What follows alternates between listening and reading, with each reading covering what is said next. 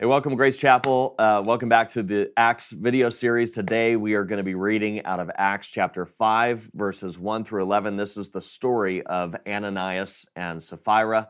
If you got your Bibles, you can go ahead and turn there. We're going to read the story, and then we're going to talk about the story, and then you'll have an opportunity for personal reflection or discussion in your life group. So Acts chapter 5, starting at verse 1. It says this: But a man named Ananias with his wife Sapphira sold a piece of property, and with his wife's knowledge he kept back for himself some of the proceeds and brought only a part of it and laid it at the apostles' feet. But Peter said, Ananias, why has Satan filled your heart to lie to the Holy Spirit and to keep back for yourself part of the proceeds of the land? While it remained unsold, did it not remain your own? And after it was sold, was it not at your disposal? Why is it that you have contrived this deed in your heart? You have not lied to man, but to God.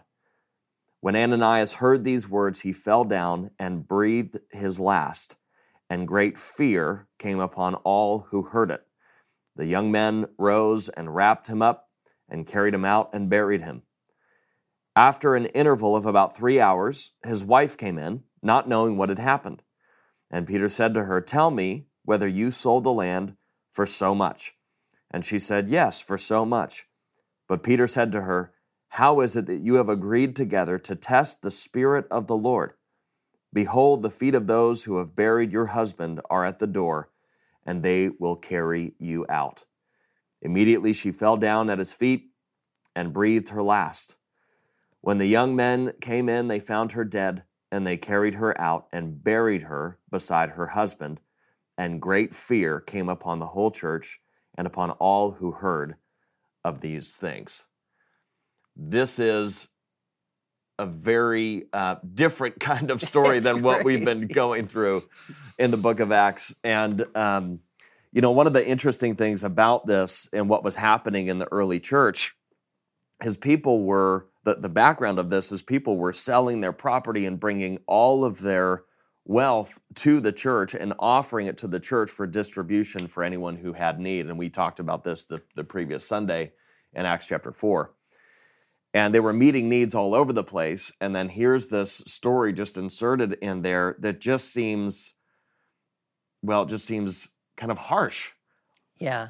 You could definitely misread it. Because you could read it and go, well, wait a minute. Because it could sound almost like a communist type thing. Totally. Everybody's going to give all of their money and then it's going to be redistributed, But the reality is that the problem isn't with the money and it isn't even with the land. They didn't have to give any of it. Right.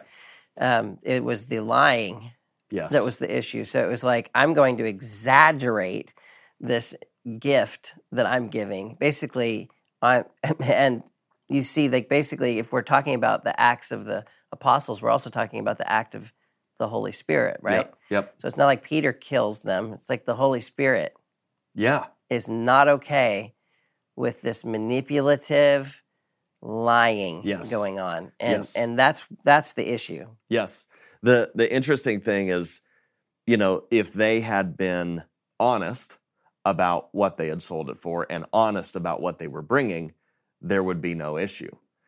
But it's the fact that they wanted to appear to be just as, if not more generous than other people that were bringing their resources and goods to the early church.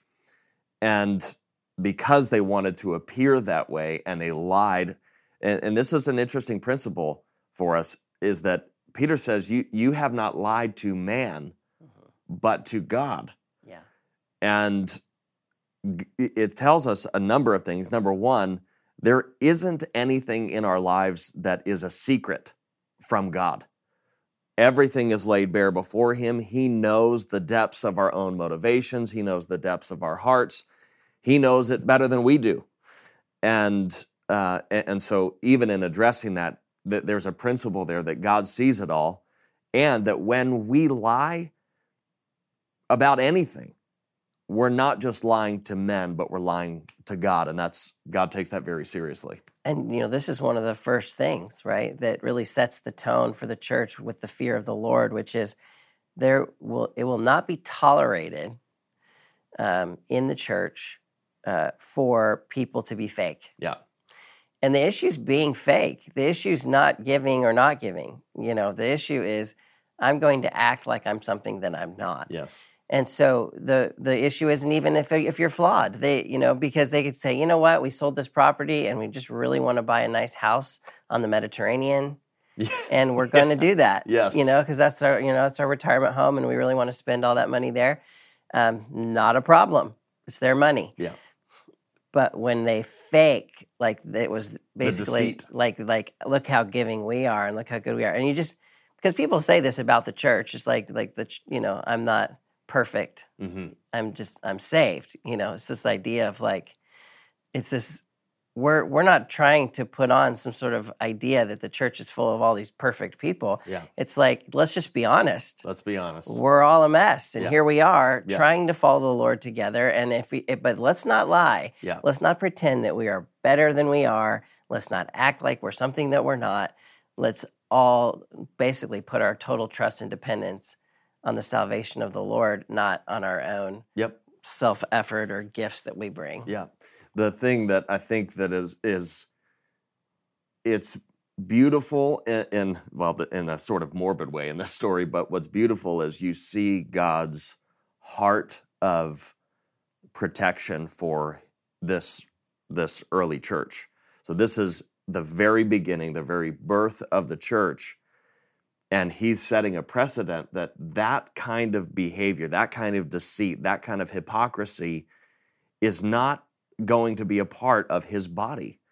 And he's addressing that. I mentioned this back when we did our series on the Ten Commandments, that, one of the challenges with being a pastor or preacher is, how do you get people to tell the truth? And we made the joke that that would do it. Yeah. That would do it. And great fear came upon the entire church because of what was happening. And they saw how much God cares about honesty and what is true and integrity and those sorts of things. And so he's setting the tone for the trajectory of his bride and his body. Yeah.